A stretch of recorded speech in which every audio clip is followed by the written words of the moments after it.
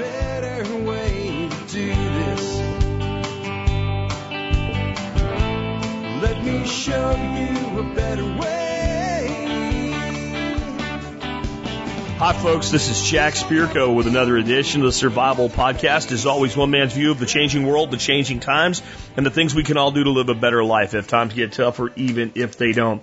Today is May the 20th, 2016, and this is episode 1791 of the Survival Podcast. That's right. And you know what day it is. It is Friday. That's right. It is time for your questions to the expert council. To send a question in for expert council members, put TSPC expert in the subject line and tell me who your question is for. We've got some great stuff for you today. I got an update for you on the Granddaddy's Gun Club. Some of you have been asking about that, and I'll save till we get to there to tell you about that. I also have a question for Nick Ferguson today on dealing with poor drainage and water holding areas and to pond it or not to pond it. Right? There's a couple to ponder to or not to questions today, and that is one of them. A overdue update from the Duke of Permaculture himself, Paul Wheaton of Wheaton Labs in Montana. He is back, and he's been out and down with damage to a disc in his neck, and for about a month I think he was flat horizontal. Glad to have Paul back. He's going to give us an update because even though he was down and out, because he's built a hell of a community up at Wheaton Labs, things have been going forward, and they've made some real progress building their community up in northwestern Montana. Also have a caller that's like, I got fish coming out of my ears. I grow tilapia, I go fishing, I got all kinds of fish everywhere. And wants Keith Snow to say, okay, what can I do other than like deep fry or grill these things with butter? Give me some other ideas for using fish, so you'll probably be hungry after that one. We have a question for Steve Harris.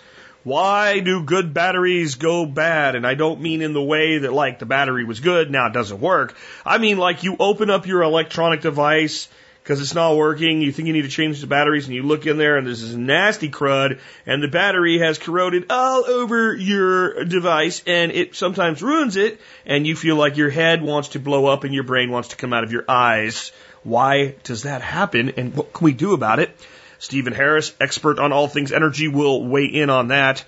Our other to or not to question, to swale or not to swale? That is indeed the question many of us have, and many of us get addicted to the idea of swales with food forestry and growing our own food and pasture management and things like that. It's not always the right choice. I've talked about it before, but I figured it'd be good to get another person to talk about this time. Ben Falk will be answering a question on that. And then maybe the most important question we'll hear an answer to this month on the Survival Podcast. John Pugliano weighing in. Why and how do pension funds go bankrupt? This is something I think a lot of people feel like, well, my pension fund must be safe, especially if it's a state or a city or a government pension fund. How could they go broke? They take our money, they put it in the fund, and then we get money back. Well, how does it go bankrupt? How does it go broke? How does it go bust? It's not possible, is it? Yes, it is. Yes, it is. John actually goes a little long on the allowance that I give for time, but I don't care because this is an important one to understand. Because you may be seeing the how play out a lot in the coming next decade. You really might. There's a lot of pension funds out there in deep, deep poo, so to speak. And the last one is for me. I have gotten tons of questions over the years and tons this spring. And it's some version of, I have a garden I put in. I'm trying to grow vegetables to feed myself and my family, and my plants are sad. They are deformed, they are malformed, they have lots of stuff eating them, they're yellow, they have spots on them, they're not doing well, they're unhappy. And they're not growing the way they're supposed to. And everybody else's are beautiful. All the pictures everybody else puts online, their gardens are doing great. That's because people generally show you what's going well. But I wrote an article yesterday. It made the show come out really late because I felt this needed to be done this spring. And if I didn't do it yesterday, it wasn't going to happen for a while. On like the easy way to solve 90% of your problems in the garden. 90%. Now, it's an interesting thing because it is a starting point for establishing new beds, and we go into more intensive practices over time. But what I'm going to give you today is no more sad yellow plants that don't grow. No more. And no more plants that are just T-boned by pests. Like, this will not fix your pest problems, but when you have a sad plant and the pests just T-bone it, that's because it's a sad plant. And I'll tell you why it's a sad plant most of the time. This won't fix, again, everything, but 90% or more. And I'll tell you what happens when it becomes a sad plant and why the pests are like, oh, let's go eat that. All of that and more coming up in just a bit. Before we do that, let's go ahead and hear from our two sponsors of the day. You know, guys, I've been telling you about how Safe Castle Royal has everything for your prepping needs for over 7 years now. Everything's a big word, but in this case, it's true. Of course, they have long-term storage food, water purification equipment, shelters, solar and wind components, and more. But hey, did you know they even have an amazing fold-down bug-out bicycle?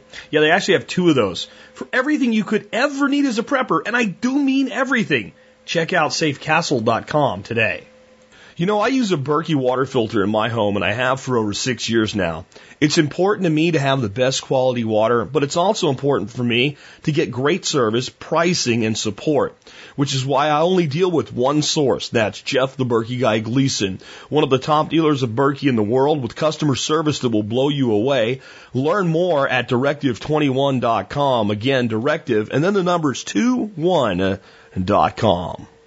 With that knocked out, let's get some historical perspective and look at the year that was the episode.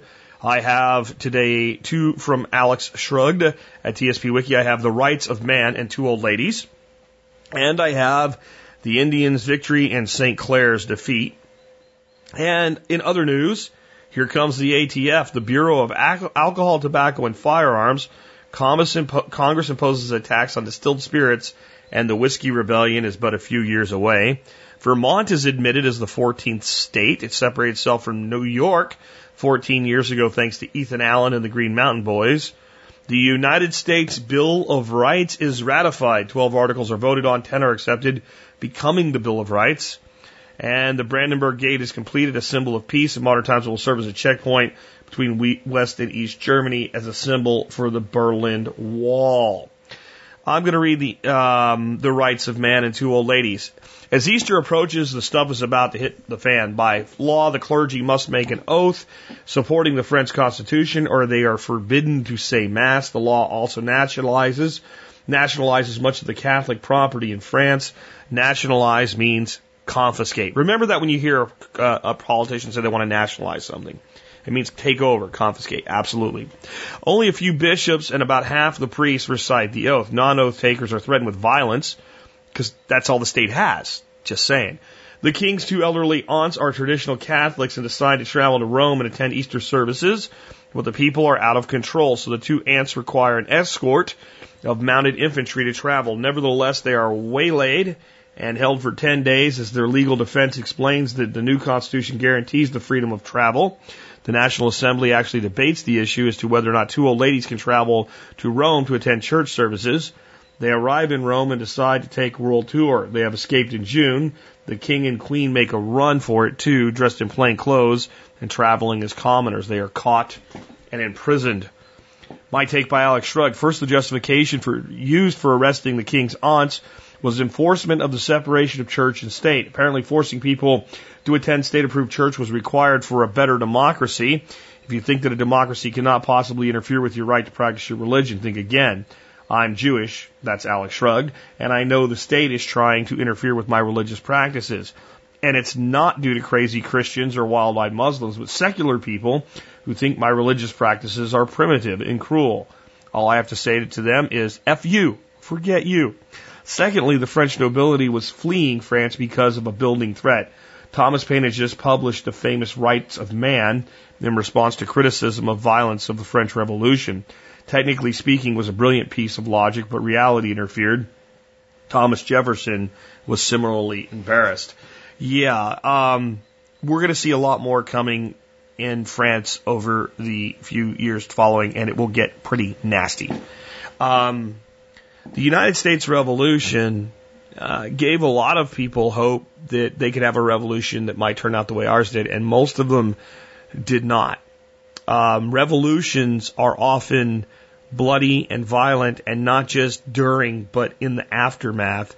And they have in history seldom gone well. And that is because what you have in a revolution is one group of tyrants are ousted and a new set of tyrants are installed. Because people figure a change must be better than what we have now. And often changes can be far worse. And it's often the case that people in a revolution cannot conceive of actually having more liberty. People have revolutions because they're just unhappy, they're pissed off, they want more of something. But generally it's not because they want more freedom, they want more of something. And when you want more of something, that generally means someone else has to have less of the same thing, and therefore you want to redistribute property. That is actually the catalyst for most revolutions. And intelligent people who are psychopaths will rise up and point to the person in power and say it's their fault you don't have what you want. And they will organize violence, and they will use organized violence against other organized violence, and then they will have a war. And if they win, they will then have themselves installed as the victors so that everything can be better. And then they will begin to commit new forms of tyranny. The United States is one of the few times where a completely new form of government was enacted, and the rights were actually put in the hands of the people. People saw that and they were inspired by it, but it didn't mean it would always work out. In the words of the Beatles, you say you want a revolution. Well, you know, we all want to change the world. You tell me that it's evolution. Well, you know, we all want to change the world, but when you talk about destruction, don't you know that you can count me out? You say you got a real solution. Well, you know, we'd all love to see the plan. You ask me for a contribution. Well, you know, we're all doing what we can. In other words, I don't want to be part of this. I don't want to be part of this because it's going to lead to violence. And in general, I believe the reason most revolutions actually tend to install greater tyrants is because people don't understand why they're revolting. And all they're doing is installing a new apparatus of control. Where if we actually had an intellectual insurrection, an action-based insurrection, a separation from the apparatus of control, which is what I try to promote here by thinking, we could actually begin to render defunct many of the apparatuses of control and begin to disassemble and dismantle them. But one can hope, and one can hope that we take that course rather than one of bloodshed. With that, before we get to your first stuff for feedback today, let's go ahead and hear about the Bob Wells plant of the week. Every week, Bob Wells gives us a plant that we can grow in our own backyards to provide food for us season after season. Today's plant of the week is the pawpaw tree, also called the custard apple, because the delicious taste of vanilla custard. The tree grows to about 25 feet. Fruit is 3 to 6 inches long, and they work best if you plant two for pollinators.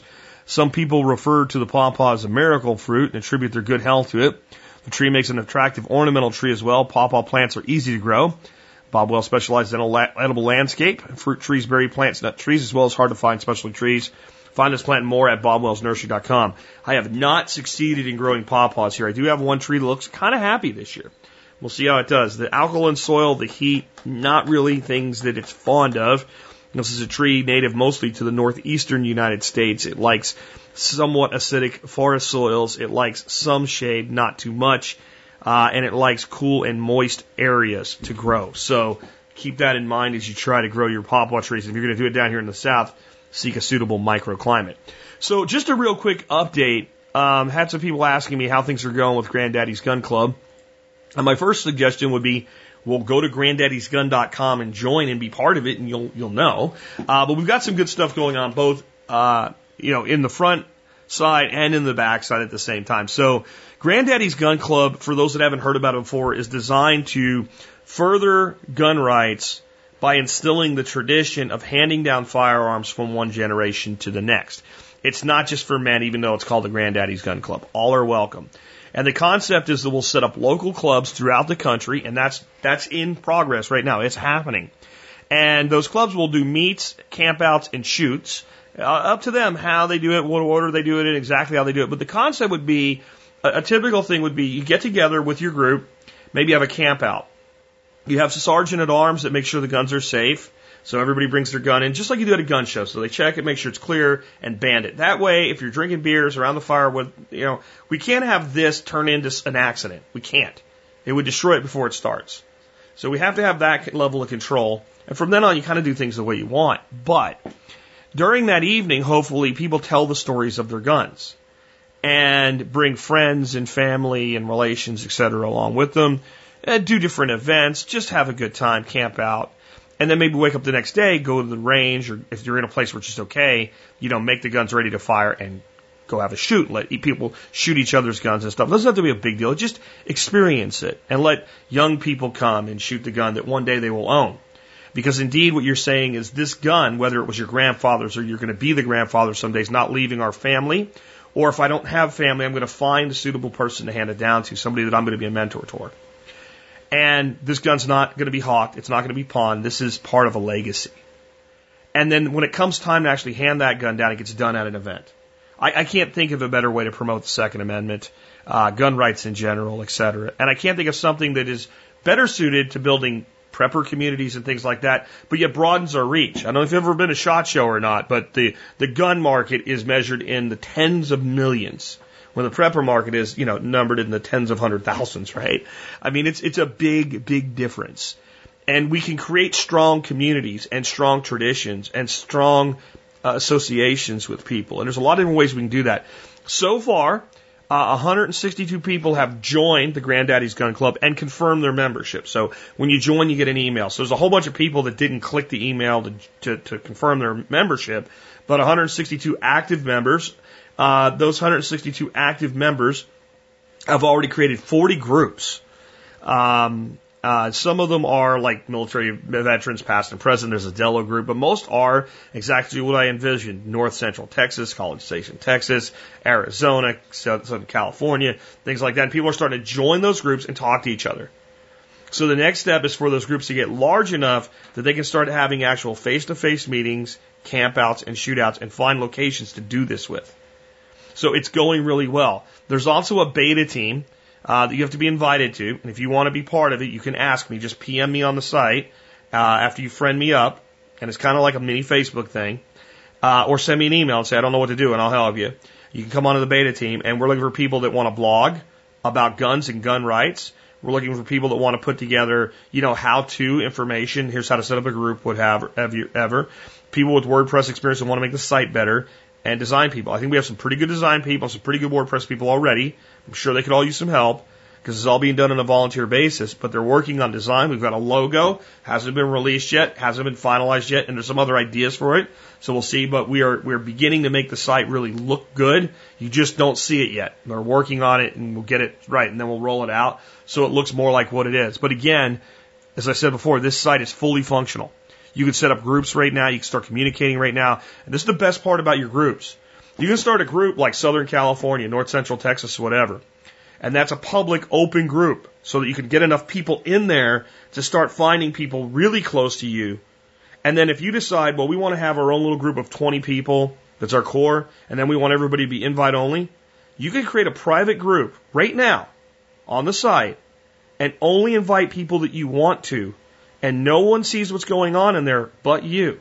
So you can have the public group to get large enough to create the small groups. You're welcome to leave your small group public too. It's up to you, but it's all ready to go. Should this get big enough that individual groups want their own blogs on Granddaddy's Gun, I can set that up. This is one of the most powerful WordPress platforms you can get your hands on. It's called BuddyPress and BBPress. They're combined together, and with plugins and add-ons, I can make this site do almost anything you could want it to do.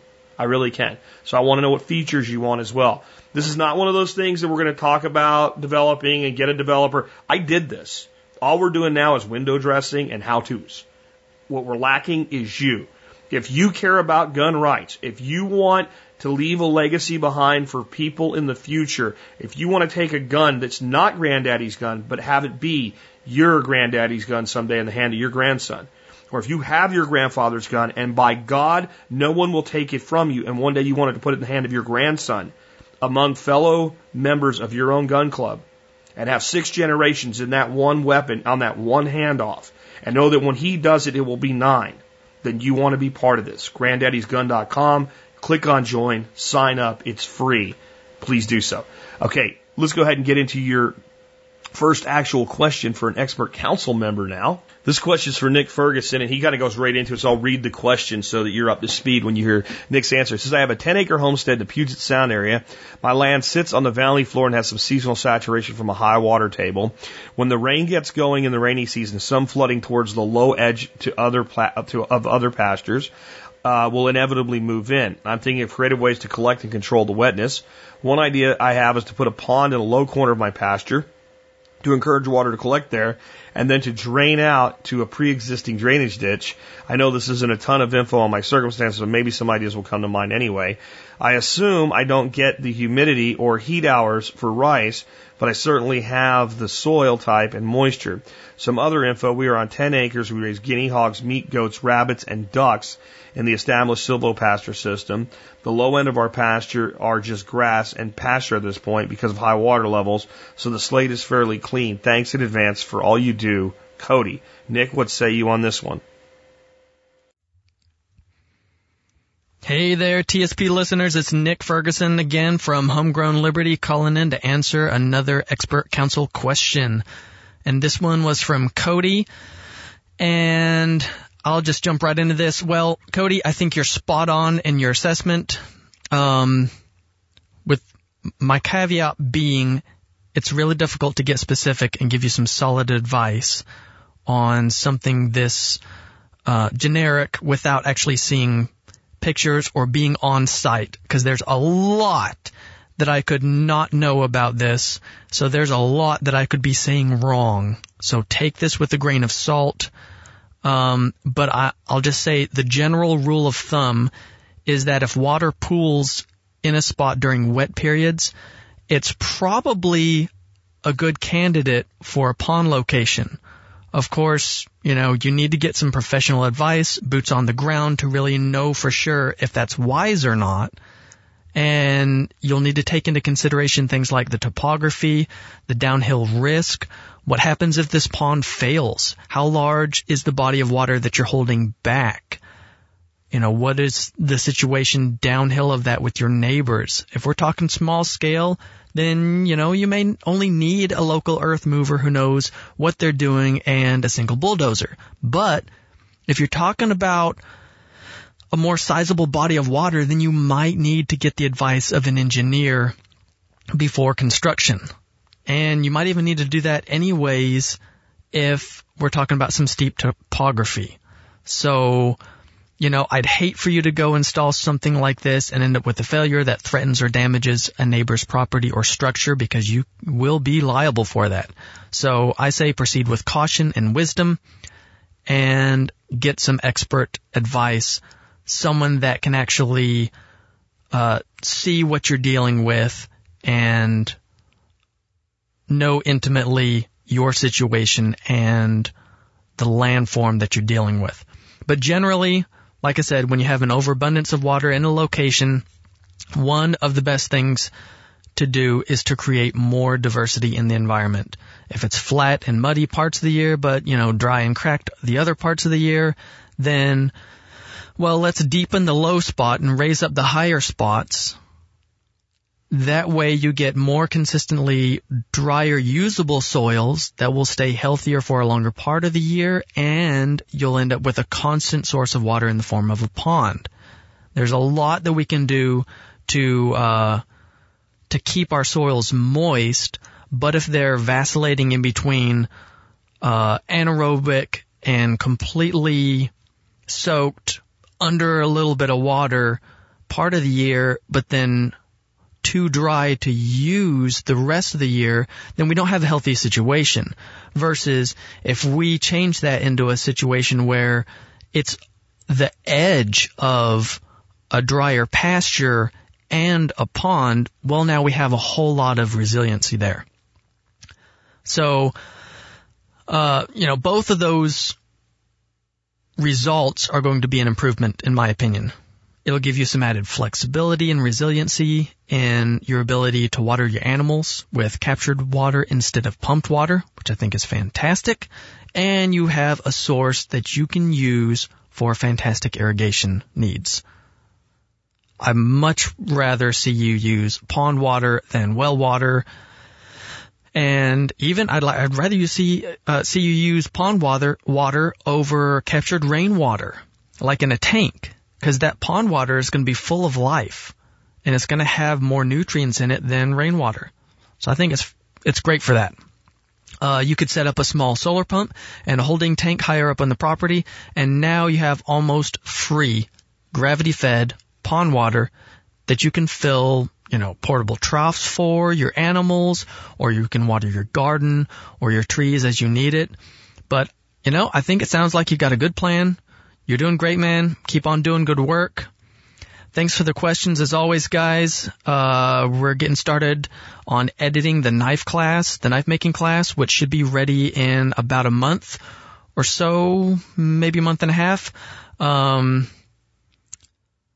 And I just wanted to say, if you think it's a great survival skill to know how to make your own knife, or if you think that maybe in a broad-scale economic disaster that it might be a good thing to know how to make a knife from scratch, you might want to look out for this class to become available. I think it's a fantastic idea to know how to do something this critical. I mean, how many times do you use a knife every day? I use mine every day, multiple times a day. And that's something that I never want to go without just because I didn't take the time to learn how to do it myself. Anyways, you can check out my podcast and my blog over at homegrownliberty.com, and you can email me directly at nick@homegrownliberty.com. Have a great weekend. Do good things. Good advice from Nick. I only have a few additions to think about. Number one, you got this low-lying area, which means your land obviously has slope to it. Oftentimes, it makes sense to put in multiple small ponds as you're coming down, allowing for overflow and holding more water higher in the landscape, and then using that as your last ditch down at the bottom. The reason for this is it actually reduces flooding issues because more and more of the water is held versus all of the water getting down to that pond.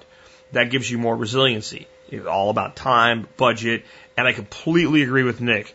When you start holding water back, anything beyond a simple pond, get professional help. Get engineers in there that can look at it and determine if you're creating a hazard. Because you don't want to create a hazard, and make sure, you want someone, if you're building anything that approaches, from going to pond to actual dam, and you're actually holding back significant water, you're getting an installer that's familiar with the concept of a keyway, how to put a keyway in, because that is critical. And don't just assume because the company's big, they know what they're doing. Talk to them, maybe get multiple opinions before you make any major decisions with Earthworks, period. As far as your aside about rice, heat hours for rice. If Ben Falk can grow rice where he is, you can grow rice where you are. I think people are under the misconception that rice is a crop that has to be grown in the tropics or something like that. Lots of rice is grown in the mountains of Japan. That's the model that Ben Falk, and of course, he's in Vermont in like zone 4, I think, 4 or 5, right in there. I think he's in zone 4, solid zone 4. The key with growing rice in these climates is you have to start the plants in advance and grow them to seedlings and then put them out into your rice paddies, which is the way it's done in a lot of the alpine regions of China and Japan. That's your bottleneck on work there, because you don't have a long enough growing season otherwise, but it certainly can be done. And you might want to check out Ben Falk's book, The Resilient Farm and Homestead. I'll put a link in the show notes today for that book, because even though it's different, it's also kind of the same. And I think you have a lot of similar goals, and I think you could really benefit from Ben's book. Next up, I'm excited to have Paul Wheaton back to tell us about all the things going on at Wheaton Labs. Paul's been down and out for a while. He's up and mobile again. He's still in recovery, but I'm glad to have him back. He's a good friend, and I've missed having him around. Paul, what's going on, Sir Duke of Permaculture? Hi, Jack. This is Paul Wheaton from Permies.com with another report of stuff going on at Wheaton Labs. And I'm here with Jocelyn Campbell. Hi. All right. Off the top of the list, we have water up on the lab. So, exciting news. Jim drilled a well. He found water. He's currently working on getting a pump down there. It's about 40 feet deep. We are not sure what the quality is, or there's a lot of things we're not sure about it. But, the first thing to do is you get a well, you try it out for a while, see what the quality is, and go from there. We've learned a lot about drilling wells the last 2.5 years. Adventure! True. It's been new to a lot of people here. Yeah. Lots of fun things with morel mushrooms. So this is morel mushroom country. There was a forest fire, 20 miles away or so. A bunch of people drove out there to go pick morels, because morels are, firephilic, they're flammophilic. They like fire. Okay.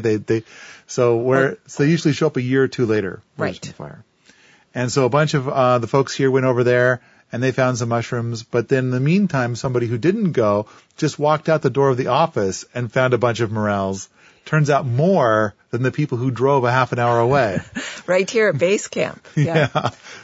Yeah. So, and in fact now, Evan is running point, no, not Evan, Fred's running point on, I guess you could say he's planting morels, but actually what he's doing is, spreading the spores out. And most people believe that you cannot do that with morels, but we found a YouTube video from an urban farm guy who got like 150 morels out of his backyard from doing this technique. So we're trying it out here. So it's worth a try. So Fred's been putting this morel spore all over the place, and we're excited to see what happens next year. And of course, this year we have morels, and many of you don't. Neener. It's pretty amazing. We did a lot of frost seeding. We had mixed results. We did have one thing though, that was a kind of a clover that we planted. It's called Balanza clover. I've never heard of it before. And now we've got these clover shrubs showing up all over the place. This stuff is awesome. I want to plant a lot more of that. Right. And we have some other clovers that are growing as well. The frost seeding, explain that just briefly.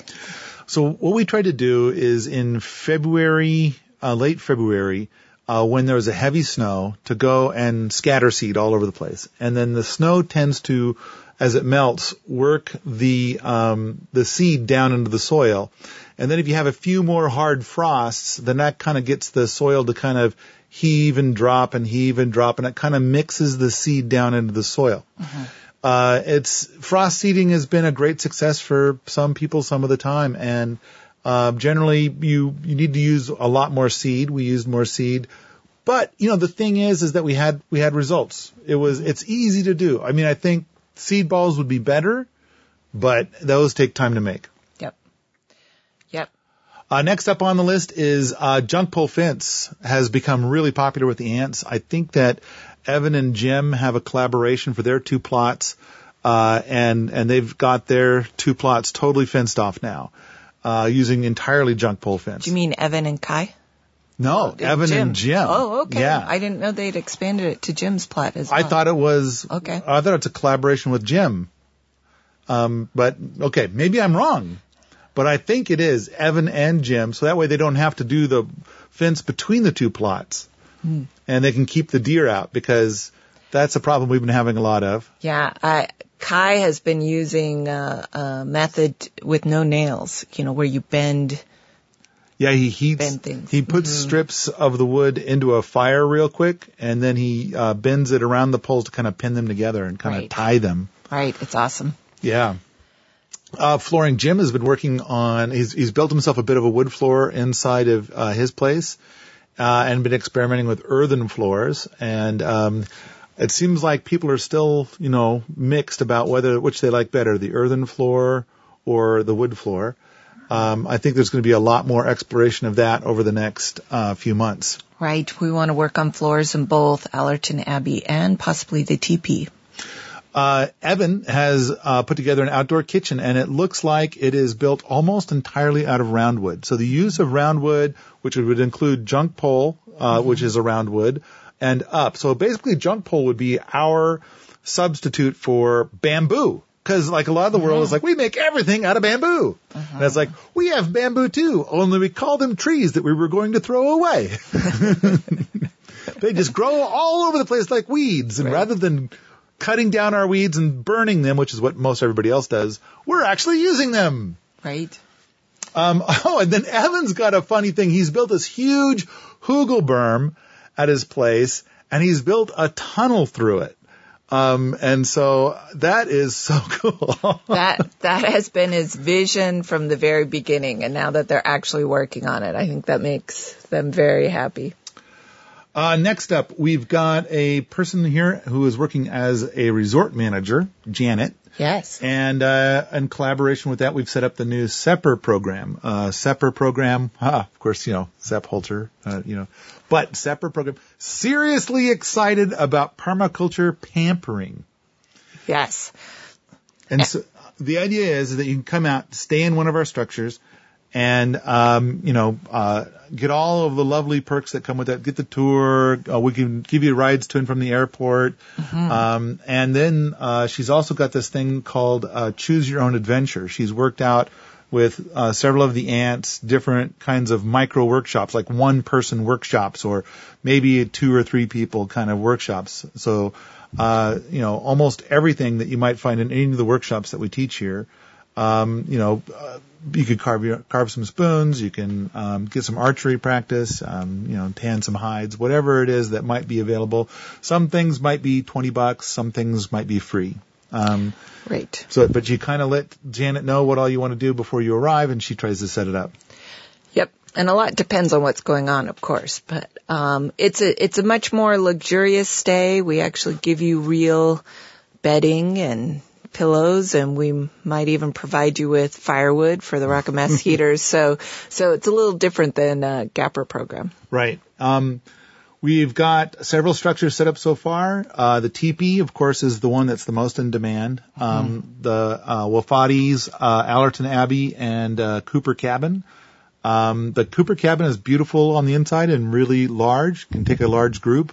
The Love Shack is popular. It's like think Thoreau thoughts. How small can you go? That's got a bunk bed in it. The Red Cabin has a bunk bed in it, and Peter Vandenberg's tiny house rocket mass heater, which he calls Minnie Mouse, is set up in there. We have gobs of tent pads. We even have something set up so people could stay in the Fisher Price house if they want to. And then, of course, you have a regular bathroom and a regular kitchen and a regular everything, regular. Right. Boring. In a double wide where Paul and I live. And then, yeah. And so then I'll give you ugly thoughts in the morning, glare at you a bit. What are you doing in my kitchen? No. Kind of like that. Yeah. Yeah. It'll be part of the charm. So, okay. But, come and stay in the Fisher Price house and be able to do the Choose Your Own Adventure thing. Mm-hmm. Oh, and we got a PRI certified PDC starting on May 30th. And because it's PRI certified, that means it's purple free. Now, of course, it's got all of the standard PDC stuff, and we got a bunch of stuff more that's to our stuff. So last year, people butchered some animals and brain tanned the hides. And huckleberry season should be here about the same time. Might be. It's early. It's looking to be early this year. And so now I think a big thing is that our location, I've been to PDCs where it's like people bring in porta potties and stuff, and it's like not a very permaculture location. So I think our location, even though it's still under construction, we have a lot of cool permaculture stuff to kind of drink in while you're here. For the hands-on stuff, then there's going to be choices of what you're going to do for the hands-on thing.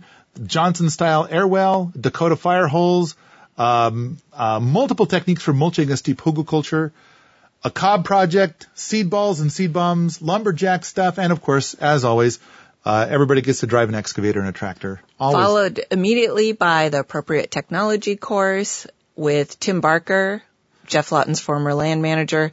And we have 2 spots left at Ant Village and 3 spots. 3 spots left at Deep Roots. Yes. Are we out of time? You're making it out of time face. Good. Okay. Thanks, Jack. Bye. Bye.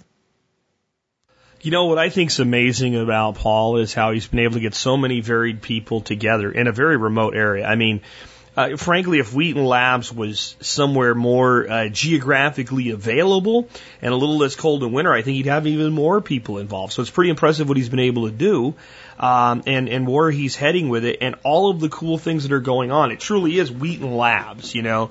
I like that term because it's all these different people saying, hey, I've had this great idea, I just need a way to pull it off. Well, here's some resources, here's some space, come get it done, and we'll see if it actually works, because some stuff works and some stuff doesn't work. Next question I have is for Chef Keith Snow, and the basic question is as such. What are some of your favorite ways to cook fish between fishing for cats, white bass, stripers, and crappie, and our homegrown tilapia? I'm growing gills myself. I love fish, but a man can only eat so much fried and simply grilled with butterfish. We pretty much fillet everything, but I'm open to going to whole fish. To give me a good reason, Mike in South Texas. And Chef Keith Snow, what do we do with all these doggone fish? I'll tell you one thing Mike can do. He can pack a whole bunch of them up and send them to 9 Mile Farm, and Jack will take care of them by eating them. But otherwise, yeah, I love cooking, so Chef, what do we do with all these fish? Hey, it's Chef Keith Snow from HarvestEating.com. Wanted to answer Mike in South Texas. This guy is loaded down with fish. He grows tilapia, and he's avid fisherman, catfish, bass, stripers, you name it. And he's getting a little tired of just fried or grilled fish with butter. There are 60 zillion ways to cook with fish, Mike. Let me just give you a couple of ideas. Up on Cape Cod years ago, we used to fish for stripers is what we were going for we'd catch them by boat, but a lot of time we would just surf cast off this long jetty, and we'd be going for stripers, but more often than not, we'd wind up with bluefish, which are actually a lot of fun to catch. They fight a lot. They're a bit oily. They're they're serious fish. They're not a white, flaky, kind of a wussy fish like a tilapia. Sorry. I know a lot of people grow tilapia. I'm not a big fan of them because they don't have much flavor.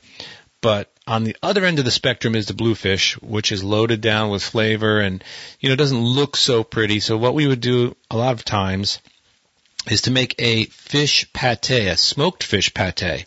And basically we would take, and we could catch, you would almost, at the right time, you could catch a bluefish, every other cast. And we would use surface poppers, big 4 or 5 inch long things that you would drag across the surface of the water. And those bluefish would hit those like crazy. So we would take 3 or 4 bluefish, fillet them up, and smoke them. And they'd be, we would smoke them for a good long time, so they were they're rather dry. They weren't very moist, but very smoky. And back then we would use oak and I think a little bit of mesquite. What we would do then is put in a bunch of parsley, take the fish, put them in a food processor, or heck, you could do it in a bowl with the back of a fork. But fresh chopped parsley, a 50-50 mix of plain yogurt and mayo, horseradish, lemon juice, and a little bit of minced onion, of course some salt and pepper, and you kind of mix that up, and you've got this smoked fish pate, which we would put on the table. Heck, we would start a lot of kind of just very simple dinners with that. There'd be beers, fresh baguettes, crackers, what have you, and that smoked fish pate, and people would just take a fork or a knife and kind of spread it on the end of a baguette or crackers, and that stuff is awesome. I love a smoked fish pate. So that's a good idea to use up, and you can kind of use any fish that you mentioned in your email or question. But those oily type fish that have a very strong flavor, you'd probably be looking maybe at your stripers, and bass are going to be probably your best bet, to make that. But just about any fish can work. So that's a great idea. What about a fish soup, man? If you do a little research into the food of Marseille, which is Mediterranean, coast in France, where a soup, bouillabaisse, is quite famous. It's a little complicated, but it can use a lot of fish, and that's a little too complex to discuss here. Another great way to cook fish. You mentioned some basic cooking techniques, but fish, what the French call in papillote. This is a very simple way to make fish, and basically you take parchment paper and you make a heart shape out of it, and then you take some finely either julienned vegetables, carrots, leeks, go really well, fennel, maybe a little bit of tomato, some sliced onions. You take those items, you put them in the, and again, a little difficult to explain here, but you put them in the center of the parchment paper. Then you take your fish that goes on top, season with a little salt and pepper, put in a pat of butter and a little bit of dry white wine, and then you seal this thing up. And if you don't have parchment paper, you can do the same exact thing with tin foil. Some people get freaked out because if it's aluminum and all that, but parchment, you can find it in any supermarket, but you seal this thing up. So, and then at the very end of your heart, or the bottom pointy part of your heart shape, when you seal up those edges, if you could imagine a heart shape, you put the fish and the vegetables on the right side of the heart, you fold this paper that's folded in the middle, fold it over, you kind of twist all the edges. When you get to the bottom, there's a little pointy thing, and what we do is just go, and you blow a little air, and it kind of puffs the top of this sealed paper, and then you put it on a baking sheet, and you bake it in the oven about 350 degrees for 25 minutes. And then you serve the whole paper package. And we used to serve this in some seafood places that I've worked at, decades ago. But most people just don't do it that much anymore. But it's a great way to serve fish. You get a little bit of vegetables, the butter and the wine, and the fish steams, so it's a very healthy way to cook. And then you just take some scissors, you cut the paper open, kind of fold it under, and you serve the whole thing at the table like that. People love it. So that's a great way to use up fish. Another thing I like to do, again, kind of Mediterranean inspired, take your fish, and this would be, again, great for if you can get, big striper and cut it up into fillets. You could even do a whole fish like this, but if you just fillet the two sides, and what you want to do is get some fennel, sliced fennel, and this is a bulb. Take the fennel, and you want some of the fronds, the green little frilly part on top as well, but you slice that fennel, and then you put it in a bowl with blood oranges, or any oranges, but blood oranges make a great presentation. Just slice the blood oranges. You want to get the pits out of there. Toss it with the fennel, some diced or julienne chilies, a little bit of lemon juice, salt and pepper. Toss that whole thing in a bowl, and then put it on the bottom of a lasagna pan, essentially, something that you can roast in.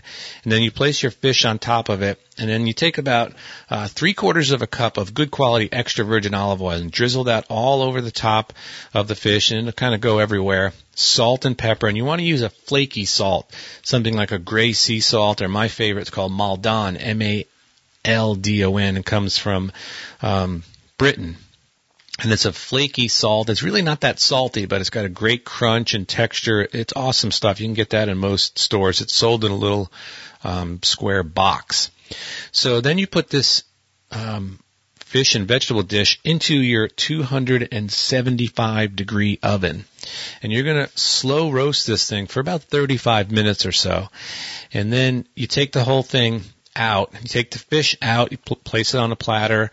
So the fish comes out. Now you've got all these nice slow roasted vegetables. You put those kind of on top, and then whatever juices collect, you definitely want to scoop that out and drizzle it on the top, and just put it in the center of a plate. Some good wine, some crusty baguettes, and have at it, man. That is a sexy dish. It's easy to prepare. Very common ingredients. So I would give that a try, and I hope some of these ideas will inspire you to not be eating, fried catfish all summer, man. That's it, folks. As always, do check out my spices and seasonings at harvesteating.com and on Amazon.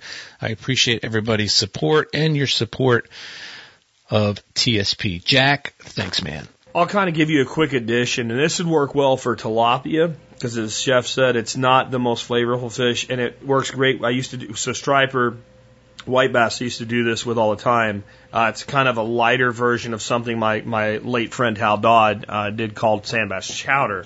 It's a lighter chowder that I like to make with seafood, and it's really, really simple to make. You're going to want some fish stock, and a great way to do this, you said that you are filleting most of your fish. So take your filleted corpses, basically, and I do remove the entrails for this. So you go ahead and pull out your guts after you fillet it, but you've got the head, the tail, everything. And I like to get, you can buy, they're called like poultry soup bags or chicken soup bags or something like that. They're basically socks of cheesecloth is what they are. And I like to, when I'm doing fish, because there's so many little bones and all, put the stuff in there. You can also just take like flour sack towel and fill it up, or just a cheesecloth and fill it up and tie it up. Throw that and just cook it as a stock, as like a bone stock. Use some onions, some celery and some carrots, basically a mirepoix, a little bit of garlic, salt, and stew that to make a stock, or buy fish stock. Okay, so that's the base of your recipe. And you just take your stock then and decide, well, what do I want to go with this, and do I want to make it creamy or just as a stock? And what I like to do is chop up a few chili peppers and get my stock warm and going, and then I add my chili peppers to that stock. If you don't like it hot, don't do that. Some spring onion or scallions also in there into your stock. And at this point, your stock should be clear. You should have strained everything out of it, so only what you're adding is going to be in there. And you can do whatever else you like. What I like to do then is add some potatoes. I know I'm the paleo guy and all, but potatoes a little bit here and there, so small potatoes. Yukon Gold, baby reds, those are great ones in little cubes. Just begin to simmer them until they get soft. They take less time to cook than like a russet. And then you use pieces of fish, you add your fish, and you're basically going to poach the fish. You're just going to cook the fish till it's done, so it doesn't fall apart into complete nothingness. If you want it to be creamy, add some evaporated milk at this point. Okay? This is not condensed milk. That's like sweet, sticky candy stuff. The evaporated milk, and add as much, usually one small can to a pot is enough. You can add more or less. You can have regular milk, but evaporated milk seems to work better. And then I like to put a sweet crunch in it to do corn. Get yourself some good organic corn on the cob. Grill it till it's just started to char all around. So don't worry about buttering it, salting it, anything like that. Just husk it, throw it on a grill until the kernels begin to just start to char, but it's not really cooked through. So high heat, fast, kind of turning it, get a little char, a little roasted flavor on it. And then take a knife and cut the corn off the cob and put it in at the end. The soup's basically done at this point. It's just warming through. And then serve that. It's fantastic. And I know it's summertime in Texas. It's not that hot this year, ironically, but you can make this in the summer. Just don't heat it up to a kabillion degrees, right? Let it cool down before you serve it. And you can go a million different directions with that basic recipe. You really can. It is a fantastic base. Whatever else you think might be good in it probably would. You can thicken it and move it to like a New England chowder type chowder. You can omit your creaming of it at all and add something to it like a tomato and move more toward like the Manhattan style. You can leave everything out and just kind of be like this nice fish soup. It's a great way to do fish, and it gives you a lot more flexibility. And you can always incorporate other things into any of those. So small shrimp, some scallop, things like that. Just think about when you add this stuff, and add the stuff that takes longer to cook last. Great way to do this. Do everything I said, okay? Put mussels or clams in there. Let them open and let all that liqueur come out with them when they open. And then add your fish at the end because it will cook fast. And you know, kind of just do that together. So your mussels go in as soon as they start to pop. Your fish go in. And you're done. Shrimp, I would put in right about the same time as a fish. Just make sure you've cooked it long enough, but don't overcook it. Because if you go from this tender, beautiful stuff to this either mushy, fall apart, or you go to a like tough thing when you do overcooked shrimp and things like that. Next question is for Stephen Harris, and it's basically, hey, how come sometimes batteries explode? I know they don't really explode, but they kind of, and they mess up stuff. And what causes that, and how do I stop it? Hi, this is Steve Harris for the expert panel calling in to answer your question. Got a really good one here. Stephen, How do I prevent batteries from, quote, exploding, unquote, and ruining devices?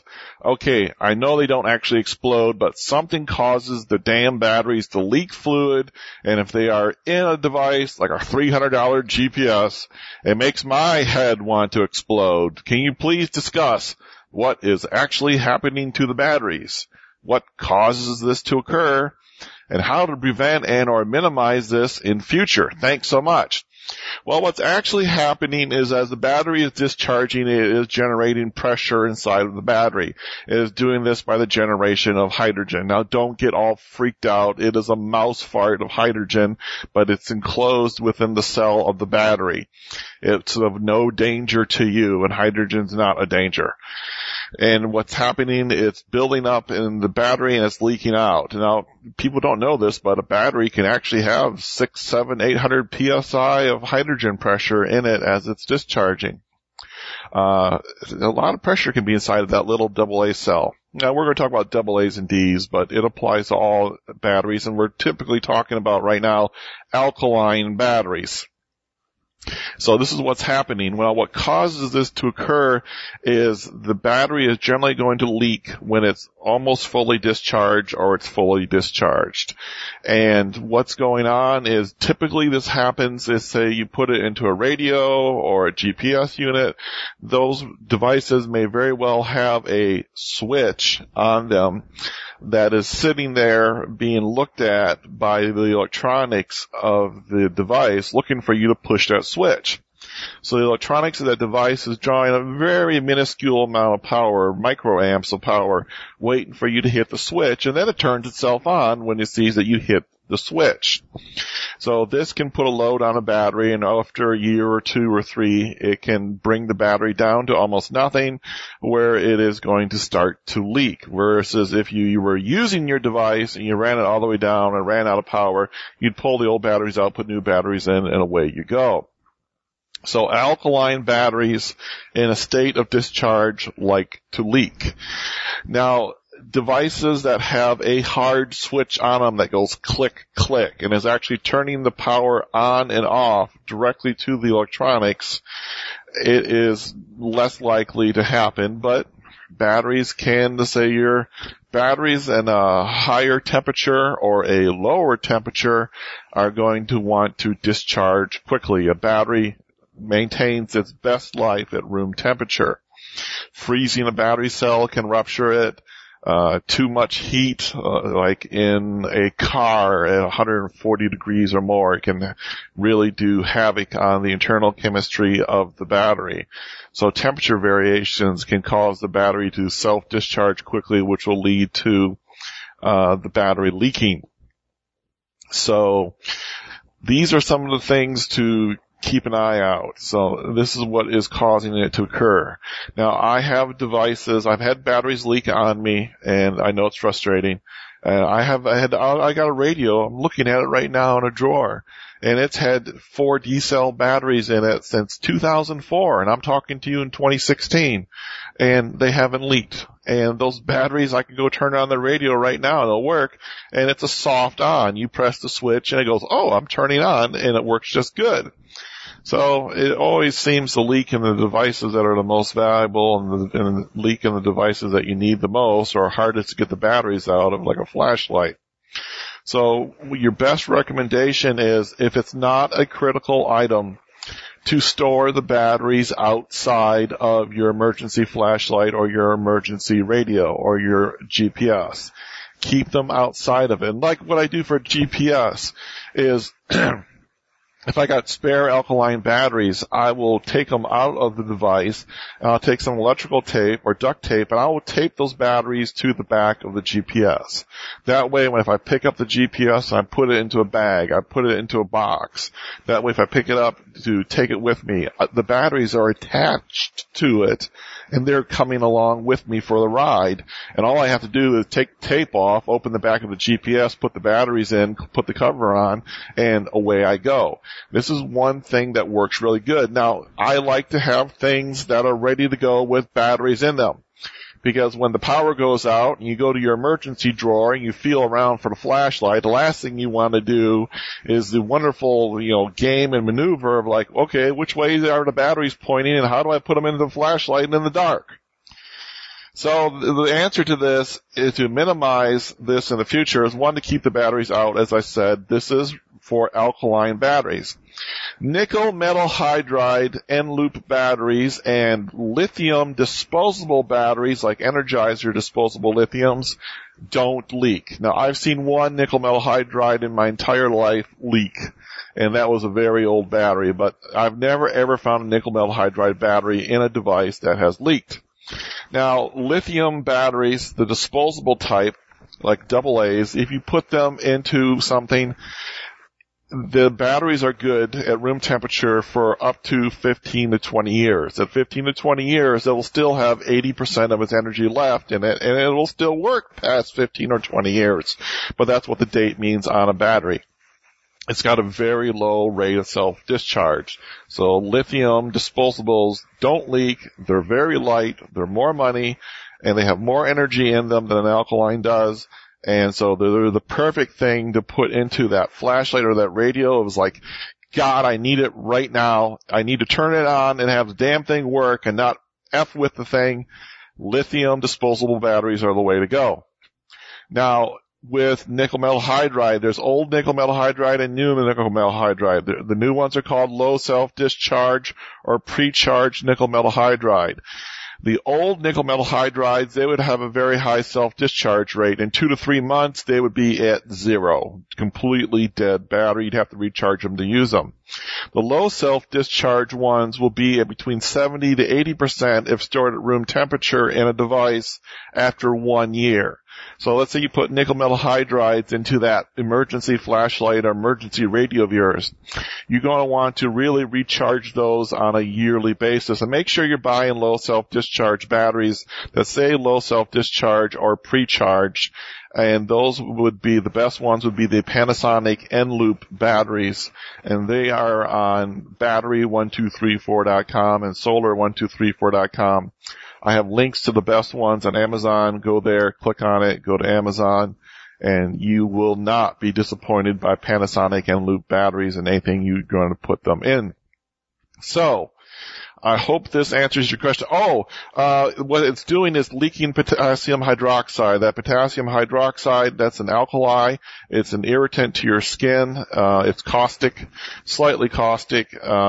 Like I said, enough to irritate you, and it leaks out of the battery and mixes with carbon dioxide from the air, and it forms potassium carbonate, which is, you can think of as chalk, but it's a sister cousin to real chalk. So it gets to be inert when it's potassium carbonate, and it won't irritate your skin, but if you got it on your skin, you can't tell which one's which because they're both white powder, so immediately wash and flush your skin with copious amounts of water and then wipe your hands dry and you'll be fine. If it leaks in your device, what you want to do is take a Q-tip and dip it into like lemon juice, because that is an acid and this is a base, or dip it into vinegar and then apply it to the white portion that is on the metal where it leaks. You'll clean it up right away, or you might have to let it sit overnight and let the acid do its job. Acids and base neutralize each other and basically form salt water. So you can then clean it up real easily. What was I going to say? I'm sorry. So anyways, use a Q-tip with the lemon juice or vinegar to clean it up. You might have to use some steel wool to scrape it, but this is the best way to clean up the white powder mess that is inside your device. This is Steve Harris for the Expert Panel. All of the free stuff I have done with Jack. I have a treasure trove of preparedness just waiting for you to listen to, all for free at Steven1234.com. Thanks, guys. Keep on emailing in the questions. I love them all. Talk to you soon. One addition to this, Costco has a Costco brand battery. And Costco brands are generally high-end brands with a white label brand. In other words, they've rebranded it. And we do use the Costco batteries. And we have found that, you leave them in storage for a long period of time, there's no problem, and they tend to be, in good state of charge when you put them into a device and start using them. This is what you don't do with those batteries, because I've heard this from too many people. I haven't had the problem, but I've never let the problem occur. You don't put those batteries into something that you're going to leave sit around. So we'll use them. I use them a lot in my wireless microphones, for instance. But when I am done using those, they come out, they go in a Ziploc bag, and they sit in there with them. And then, I use a battery tester to see how much charge they have before I start recording, because nothing sucks worse than you've done 20 minutes of video and you don't know that your wireless mic crapped out 10 minutes into it. That's a bad thing. I use them for various things. I use them in like my trackpad on my computer and stuff like that, because as they begin to get low, you know it. So devices you use every day, they're fine for. To have as a cheap alternative for long-term storage, they're fine for. Using them in devices you use it occasionally and leaving them in there, even when you've only used them a little bit, they seem notorious for, puking their guts out, so to speak, and destroying devices. Again, it's never happened to me, but I've had tons of people tell me that they've had Costco batteries, more so than Energizer, Duracell, etc., and messed up devices. So you have been warned if you're using those. Next question I have is for Ben Falk. To swale or not to swale? Swales are romanticized in permaculture. Every discussion of food forests seems to revolve around swales. We use swales here on our property, and in other places we don't on the same property. We didn't swale everything. We did what made sense for our goals and our design patterns. Ben, can you talk more about, in the words of permaculture Shakespeare, to swale or not to swale? Hi, Jack and all. Ben Falk with Whole Systems Design, answering a question about to swale or not to swale. Definitely, swales are not always appropriate, just like no one strategy is ever just appropriate in all times and all places. It's all context dependent. That's really important to remember, because as permaculture and regenerative design is getting more popular, we're seeing a simplification of people treating the strategies as like a shopping list, and they want to just start implementing all of these strategies on every site. So it's really great that you kind of already understand that that's not the best approach. It's all about context. It's all about, just like there's no one right diet for all people, it's all about the individual, and also in this case the site, the goals, and the site match together. So that's important to remember. And on your site, swales may or may not be appropriate, given that understanding. Having a lot of water doesn't mean you don't need swales. I know most folks tend to understand swales because of, I think, the way Jeff Lawton and others have explained them, which is great in that they're water capturing devices. So in arid climates, like many of the great examples we've seen out there, you want to put all these swales in to catch the water instead of letting it run off the slope, downhill, and actually keep that water in your site. However, we've actually had almost better results with swales, well, at least as good results with swales, and originally made them to get above a water table in areas that are plenty wet, too wet for most plants. So the mound is as key a part of the swale mound system as is the ditch. That's really important to remember. We tend to think of swales as the depression, and we need these depressions, we need these on-contour ditches to capture water. Well, you're also getting a mound out of the situation, and the mound for us in the cold, humid climates of the world, the mound is more important than the ditch. The ditch is especially important as you get into drier landscapes, but in our part of the world, and potentially where you are as well, and I don't see that I see a climate location that's really important. I don't know what climate you're in. Generally, it sounds like, you could be a lot of places. You have cottonwoods, you have river basins. So if I had to guess, I would guess you might be out west a little bit, but you could be anywhere in a lot of the country. So it's hard to say, but if you have high water table, then you want mounds. Now, they don't have to be on contour necessarily. They could just be individual mounds, and we have good results with that as well. But the benefits of mounds, we all know the benefits of the ditches. I think that's pretty clear about water capture. But the benefits of mounds are multifold. One, you have more soil-air interface. All the action in the soil, all the life action is between the atmosphere and the earth itself. So life is where there's a lot of oxygen at that interface, where there's that interplay at that edge. You have more of that when you make a mound than if you have flat ground. You actually give yourself more land. Essentially, if you swale up an acre, and mound up an acre is a better term, actually, you have more than an acre of land because you've curved it. You have more soil-air interface. That's warmer. It has more nutrient potential. It's loosened, so plants do better. And plants seem to just enjoy those benefits and probably others as well that are unknown. But we've seen the results of it, and plants are much happier on mounds. In our context anyway. I can't speak for your context. I can only give you an overview and some information about the strategy. It's up to you to take it to your individual spot. Access is a big consideration. When you make mounds and ditches, you can easily make your access more challenging. So that's one difficulty of making swales. And also you tend to denude an area around it because you have to get the soil from somewhere. If you make a mound, you need to pull that soil from somewhere.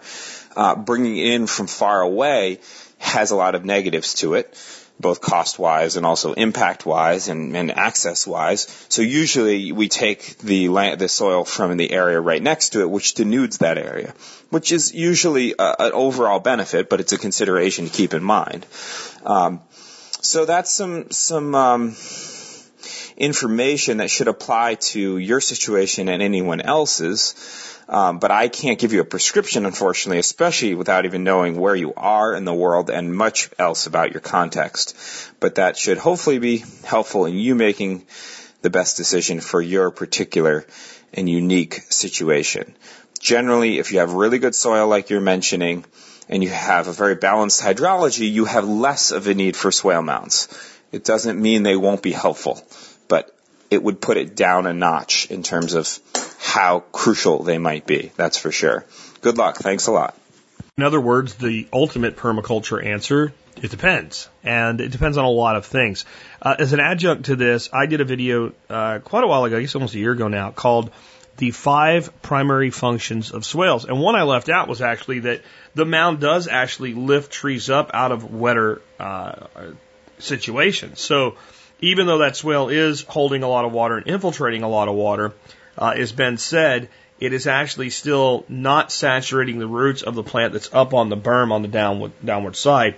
The tree, of course, can get down into the berm, and the berm is wicking some water up, but most of it is actually infiltrated into the ground. And swales do a lot of other things. They spread out fertility. They reduce erosion when they're put in properly. I do want to reiterate what Ben said about access. When you put swales in, you need to think about, well, how am I going to get equipment, people, materials, mowing equipment, animals in and out of this situation? Because people have a tendency to want to grab every inch of water they can. And if you go out to a property line with a swale, there's no way to get around it. And I've seen that mistake made, or maybe not a property line, but a little wood line. And now there's not really an access point around that. So if we design swales right, they can actually be part of our access.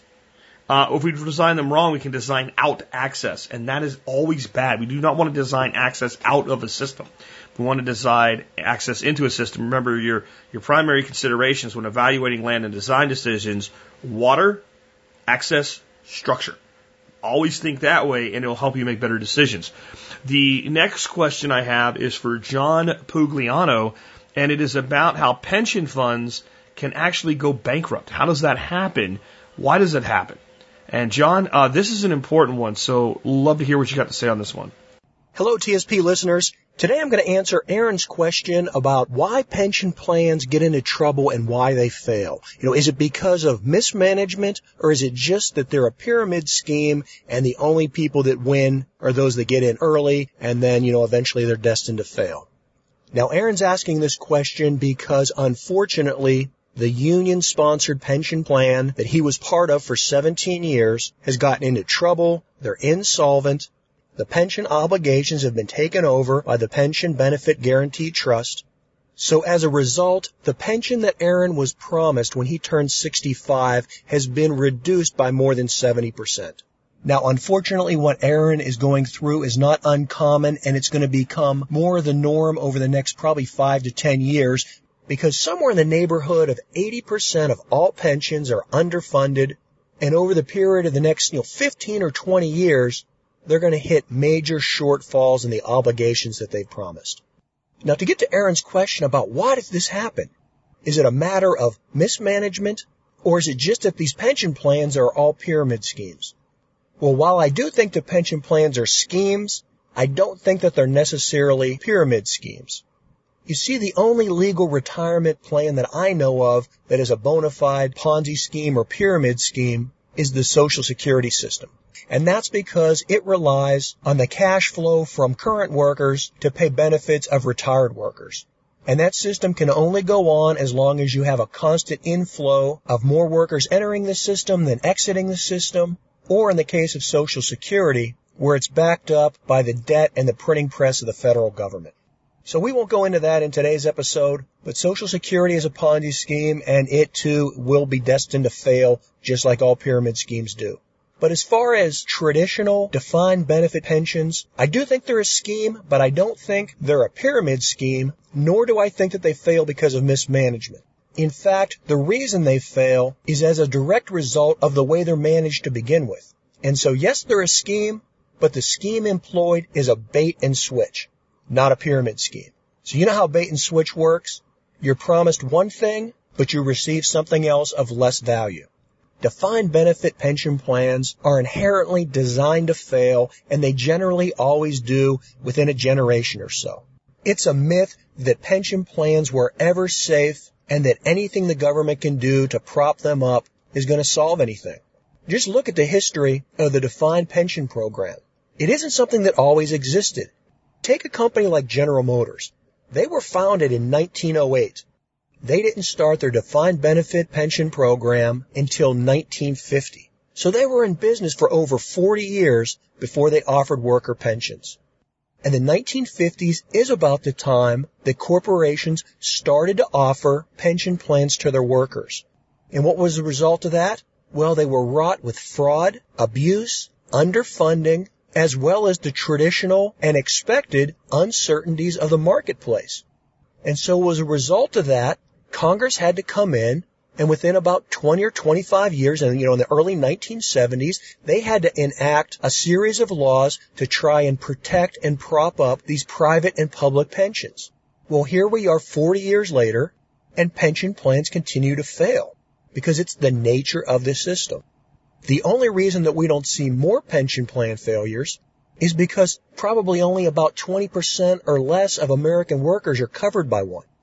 And the reason they're not covered by a pension is because the marketplace knows that they really don't work. That's why today you primarily don't see pensions in the private sector, but you see them in the public sector with states and cities and municipalities. So why do they inherently fail? Well, they're built on a false premise, and this is where the bait and switch comes in. You see, management wants to pay their workers the least amount they can get away with paying.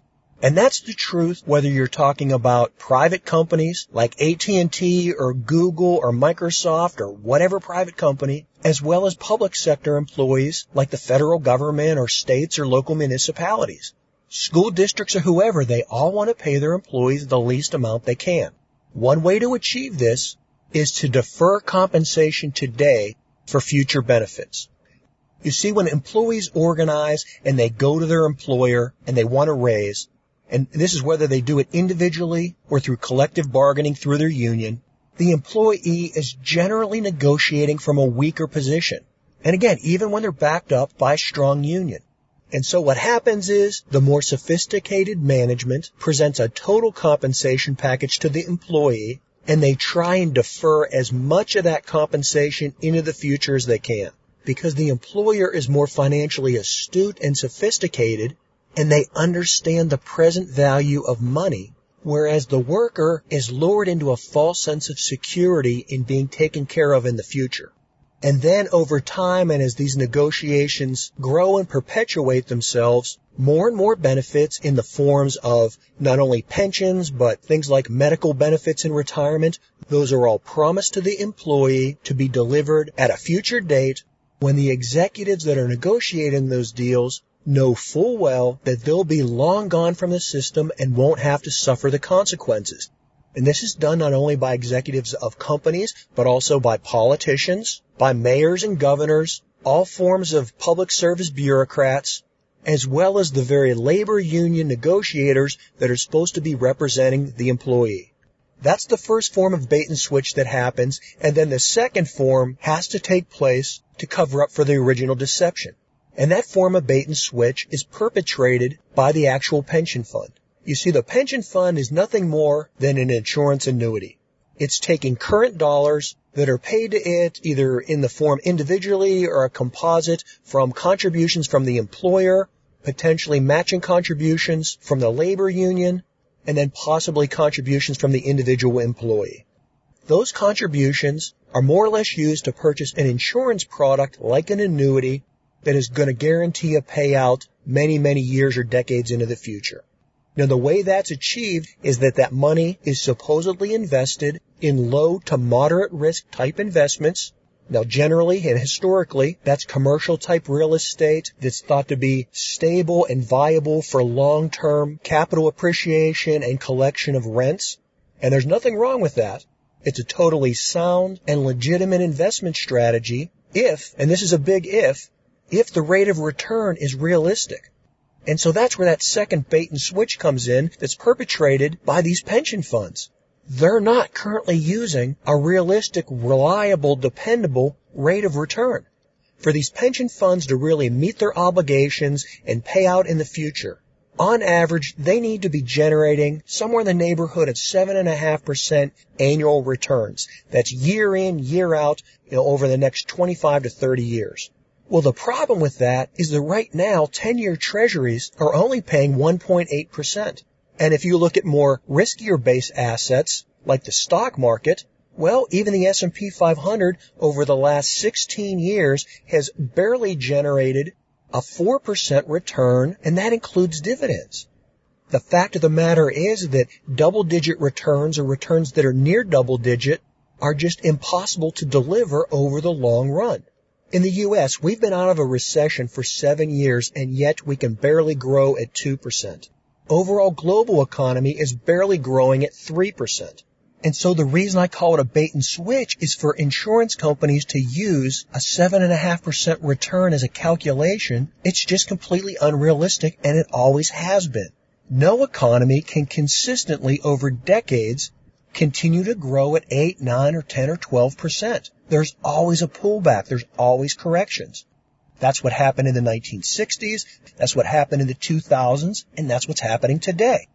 And so the reason that these defined benefit programs ultimately fail is because the inevitable always occurs. The balance sheet engineering can't make up for the fact that pie-in-the-sky interest rate returns of 7, 8, 9, 12%, that's just unrealistic. Real rates of return of something more like 3, 4, 5% are what's actually realized. And so that creates a shortfall in the amount of principal that's needed to make that future obligation annuity payment. And so what's required to make up for that shortfall is that more cash needs to be injected into the fund now, at the present time. And remember, the employer negotiated the deferred compensation package to begin with because they didn't want to pay money now. They wanted to pay it with future dollars. So that extra money that's needed to prop up the system isn't available. It either isn't available because the company hasn't budgeted for it, or because if it's a government organization, they don't have the tax revenue to pay for it. And so what consequently happens is that not only is the needed interest rate not attained, but there's also not enough principal in the fund. So what ends up happening now is you get a double whammy. Not only is the interest rate lower than what was projected, but so is the principal amount that's collecting the interest. And so you get behind the 8 ball even farther. And then throw in a general recession or a slowdown in the economy, and the company's cash flow dries up. That means that they not only can't make the extra payments, but they also miss the regular payments. Or in the case of a government entity, a city like Detroit, where they lose half their population and their tax base dries up, and there's just not enough cash flow to cover existing obligations. And so naturally, they're going to miss or underfund the pension program. This snowball effect eventually results in the pension fund going out of business. They become insolvent. Now, while this is very common, it doesn't happen overnight. It may take 20 or 30 or 50 years to occur. And so that's how companies and governments get away with these schemes. I mentioned earlier that General Motors didn't start offering defined pension plans until 1950. Well, do you think it was coincidental that 50 years later, in 2008, taxpayers had to come in and prop up the company to keep them from going bankrupt? I don't think so. That's just a natural consequence of the failure of these systems. And so what do you do about it? Well, if you're an older worker and you're locked into a pension, there's really nothing you can do other than pay attention to the financial health and the solvency of not only your company, but also the pension fund that's behind your retirement. Now, if you work for the federal government, don't worry about it. They have a printing press. They're not going to go bankrupt. I'm pretty sure they're going to pay up their debts, even if they do it with dollars that are worthless. But for those of you that work for state or local governments, or particularly those of you that work for private employers that are covered by a pension, pay attention to that financial statement. If it looks like your company or the pension fund is in trouble, then try and exit out of the system. You might want to consider things like taking a lump sum cash payment. I think that's probably the best option. Or just taking an early retirement or an early payout at 55 rather than waiting another decade to get the money at 65 when the system may be totally defunct. Now, for those of you that are younger, I would encourage you not to fall into the pension trap to begin with. Don't negotiate away the value of the net present value of your current compensation for what an employer is going to promise you in the future. It's a trap you don't want to fall into, and the best way to avoid that is to become your own boss. Aaron, thanks for your question. I wish I had better news for you. I really think you're probably between a rock and a hard place. If you want to get in touch with me through my website, I'll be happy to talk to you on the phone and just kick around some ideas. But when your pension fund goes insolvent and gets taken over, you generally have very, very limited options. Thanks again for the question. If you'd like to hear more about my market commentary or my general wealth building principles, please check out the Wealth Steading podcast. For the Expert Council, this is John Pugliano of Investable Wealth. As I said, I think it's important that we understand this because it's going to affect you whether you have a pension fund or not. More and more of these funds are going to fail, and we're going to reach a cataclysmic point where we're going to have multiple funds failing, and many of them are going to be government, and you're not going to see the white horse come in from D.C. and bail these people out because you can't. You can't do it. You can't do it. You can't do it because once you do it for one, then you got to do it for everybody, and the total number is astronomical. And that's going to put a whole bunch of people past their working years with income they had counted on either not being there or being significantly lower than what they had planned for. So it's going to have an adverse effect on the entire economy.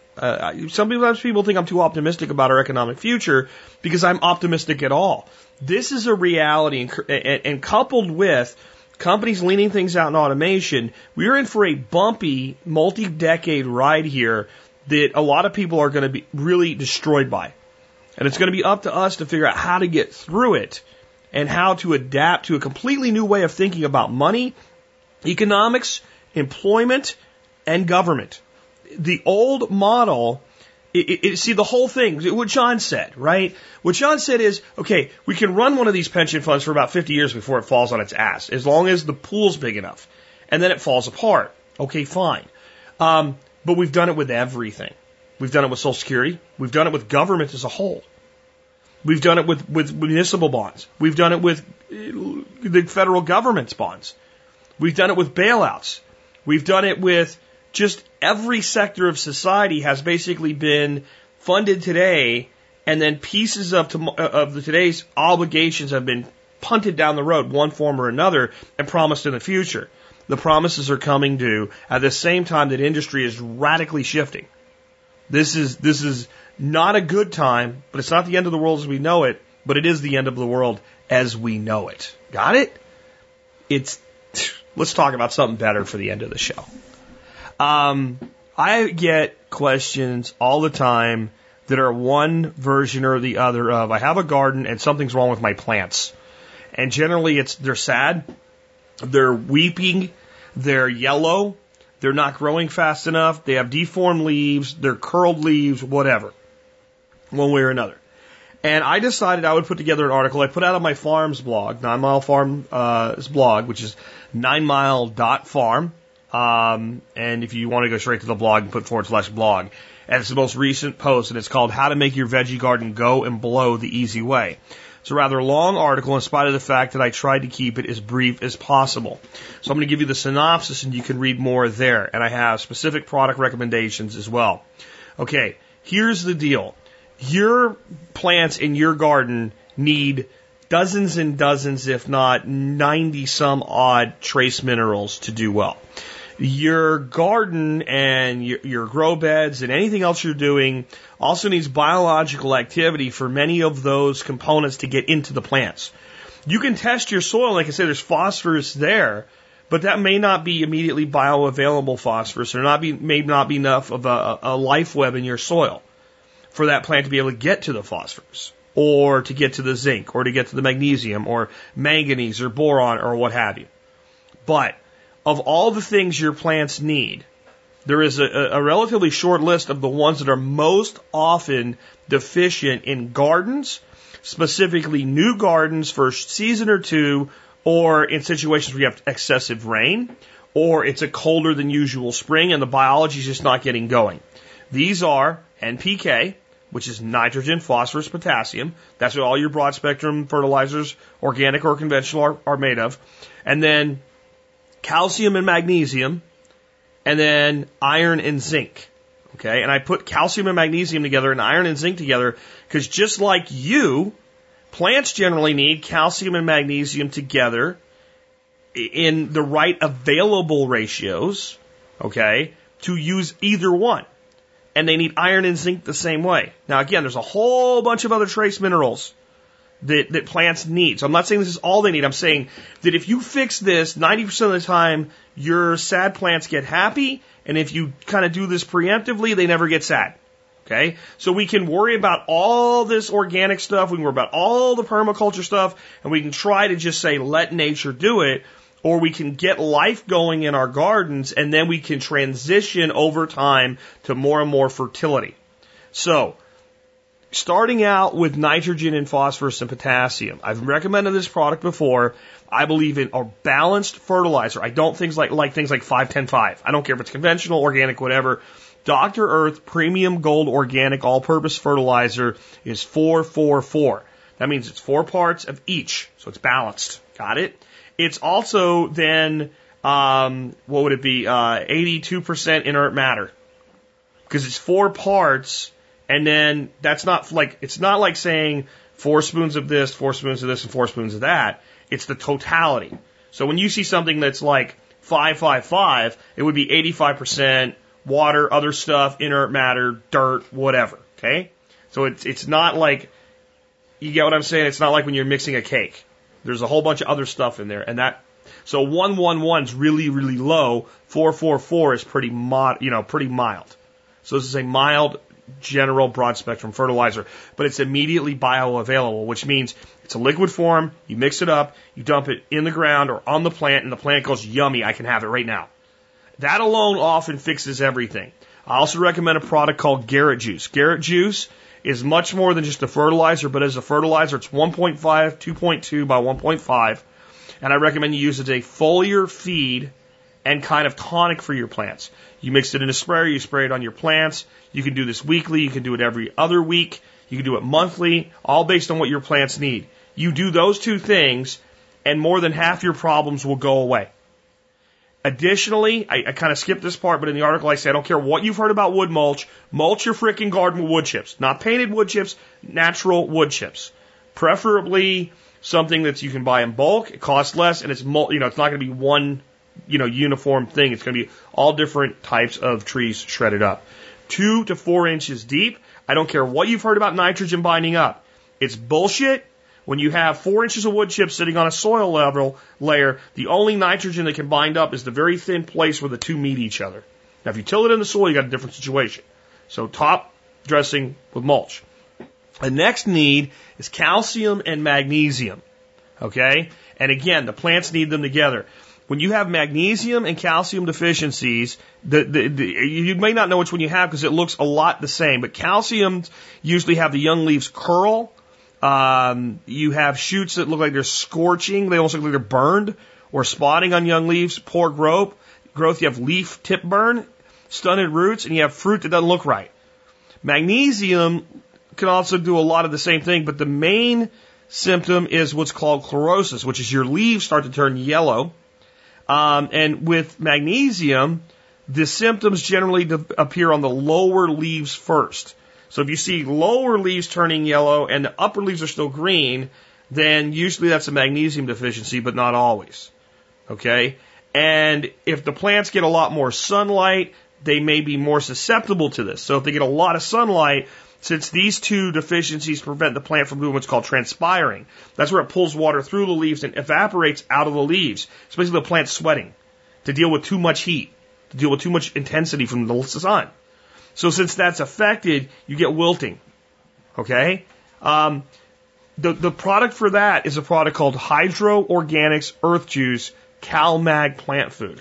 And in the article, everything's linked to. You can get any good calcium magnesium supplement, but I recommend you use a liquid product. Again, it's immediately available to your plants. Follow the instructions on the label. Give it a drench, either when you plant it or when you're taking corrective action. And then do a foliar feed with it, which is a smaller amount, mixed with water, sprayed on the plant once every 2 weeks, once a month, whatever frequency you think you need. And if you're doing the Garrett juice, you just put it all in a sprayer together. One spray every 2 weeks and your life will be good. And as the plants get healthier, you can move it to a month, to every other month. You're backing off. You're not going to stay on therapy forever. The next need is iron and zinc. What does iron and zinc deficiency look like? It's leaf chlorosis. This is where the plants turn yellow leaves, the veins stay green. It will start on the tips of the new growth in the plant, eventually work its way to older leaves. So it's like iron and zinc tend to go the other way. So instead of starting on the lower leaves and going up, they start on the upper leaves and go down. But it's basically the same symptom. And a lot of people that are new are going to misdiagnose it. So there's a product called Liquinox Iron Zinc Chelated Solution. It's my favorite product for this need. But if you have an iron zinc chelated solution, that means that, again, it's in a certain way that it's a bioavailable thing. You don't have to worry about it being broken down. You don't have to worry about the plants creating exudates. You put it with the plant uses it now. Okay? So you want something like that. If you have those, most of your problems will go away. Now, as I said, there's a whole bunch of other stuff that plants need. I recommend a product called azomite. Okay? Azomite is a highly mineralized complex ore, silica ore. It's mined in Utah. There was this ancient deposit left by a volcanic eruption that filled a nearby seabed about 30 million years ago. It's a naturally rich soil remineralizer for plants, as well as a feed ingredient for animals. People feed this to animals. It contains more than 70 trace minerals, and many of those have been depleted in soils worldwide. So, in the end, any product marked azomite is the same source. It's a trademark name from that source. So it doesn't matter if Joe Spooty's or anybody's, it has to be from that source to use that trademark name. So the question then is, how much do you need, not which product do you buy. I have a link in the article where you can see exactly what I'm talking about. But what I like to do, if you have an established bed and you're kind of treating plants, when you put your transplant in, take just a pinch of this stuff and sprinkle it in. If you're planting like green beans and you have a furrow, before you put your green beans in, just sprinkle a sprinkle like a salt line down the furrow. But when you're retooling your beds, pull all your mulch back and lay down a thin layer everywhere, and maybe even till it in just the top layer, put your mulch back and go back to your next seasonal rotation. That would be a good way to do it. I don't do that all the time. If my garden's happy, I'm fine. Another product you can use is called green sand. When I put a new bed in, I put per 4x8 bed a 50-pound bag of green sand turned into that new bed. No matter what I do, I always turn soil, mix soil, whatever, when I establish a new bed, and then I try to do as little mixing, tilling as possible for the rest of my life. So green sand, I don't use over and over and over again. Azomite, I don't use over and over again. Once it's been applied in enough to get it into the bed, you really shouldn't need it again. But, when you pull back your mulch, if you want to, go ahead. I also recommend that you find any good quality organic, solid fertilizer you can find. I like a product called MicroLife. It's available out of Houston. And you do that once or twice a season whenever your mulch is pulled back so it's in contact with the soil. and it has a lot of other great stuff in it. But if you do the azomite, the iron and zinc supplementation, the calcium and magnesium supplementation, you use a good quality product like Earth Juice, Dr.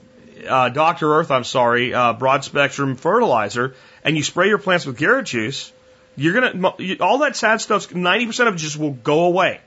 There's other things that can happen. You have a boron deficiency, you could have a particular pest that's causing problems, etc. There's a lot of other things you should do. I believe I use either dried or liquid molasses whenever I pull back mulch and retool a bed. That sugar feeds the soil organisms. I like to make my own compost teas because like a product like Garrett Juice is made with compost tea, but it's sitting in a bottle. It's basically what's left after the compost tea has been mixed up, and it's not really a living product, but it provides all the things those living things need. If you've ever heard this before, the reason chickens eat eggs is a chicken egg has everything necessary to make a chicken. So when you use a compost tea product like Garrett Juice off the shelf, there's not a lot of life in there. But the multiplication of the organisms and then their dead bodies feed the existing soil life and encourage the existing soil life. So when you make a fresh compost tea and apply that, well now you've got living organisms going down. Humic acid, there's all kinds of things you can do to improve the quality of a garden bed. But if you're sitting there this year looking at sick plants, you have all this work into it, if you'll do this regimen, the Dr. Earth fertilizer, the Garrett Juice, the CalMag supplement, the iron zinc supplement, and azomite. Now the problem with the azomite is you can't really pull the plant out, put it in the hole. What you do is you pull your mulch back and sprinkle some azomite around it and water it in. You water it in with your fertilizer. All right. The other thing you might want to do is a little sprinkle of a good quality solid fertilizer, good dry fertilizer that's an organic fertilizer. Recover that, but use the liquid fertilizer too. The dry fertilizer is just like a time release capsule, and the liquid fertilizer, the liquid supplements, they're like getting an intravenous injection. It goes straight in and it does its job. This is really important when your plants are sick. The best thing to do is as soon as you see the plant looking sick at all, it just starts to look a little unhappy. Let's fix it. The sicker it gets, the harder it is to bring back. This happens big time. Squash, cucumbers, peppers, tomatoes. These guys have these problems all the time. And yes, I can crush up an eggshell and give it to my tomato, etc. But if I have bad looking fruit now, it takes time for that eggshell to break down. That's a long-term system play. This is first aid. So please see it that way. Some final notes on this, and I talk about this in the article. A lot of people mix up special soils. You get all this stuff, green sand and azomite, or maybe you make Mel's Mix from Square Foot Gardening. You get great compost. You mix some peat in there. You get some perlite in there, some expanded shale. You make this beautiful soil, and you pick it up, and it looks gorgeous. It smells gorgeous. Feels good. Wonderful. You put it in a garden bed. You plant your plants, and then they don't thrive. You're wondering what's going on. Okay, again, the soil needs a life web established. And it will happen. It will come. But the fungi need to be established. The beneficial nematodes need to be established. And the plants need to get involved. And the plants need to do what's called exudate. So an exudate is basically like cookies and cakes. Okay? And what happens is a plant says, I need some boron. So it goes squirt, and it squirts out a little bit of sugar out of its root somewhere.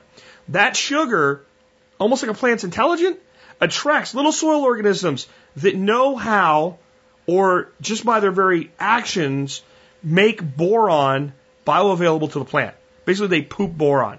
So a little soil organism comes over, nom, nom, nom, nom, eats the exudate, and poops out its waste. And in its waste is boron in a form the plant can actually get to, versus boron that's in the soil the plant can't get to. So it eats that. Now, if the plant's sad and it's not doing its job because it's deficient in iron, zinc, calcium, magnesium, potassium, etc., it's got its own problems. It has no time to be pooping out an exudate so that this organism can come get it. That's what's going on. So we have to get that plant healthy. Now, plants do create exudates when they're stressed, when they're unhappy, when they're healthy, when they're unhealthy, when they're sad, when they're sick. And they create it above ground on their leaves. They also create sugars. What do you think happens then? Insects go, aha, This is going to taste good because it's got sugar and it's stressed so I can go eat it. So pests will predominantly first attack weaker plants that are in the stress state, creating above ground versus below ground exudates. So the problem with these super soils is not that there's anything wrong with them, but if we put them in and we've just assumed because it's all this good stuff that everything's supposed to be chugging along, and we put this in this year, it hasn't been there that long. There's not worms in it. There's not fungi in it. All this stuff's not going on, and it's cold. And even if there's a lot of life in there, it's asleep. It's not waking up yet.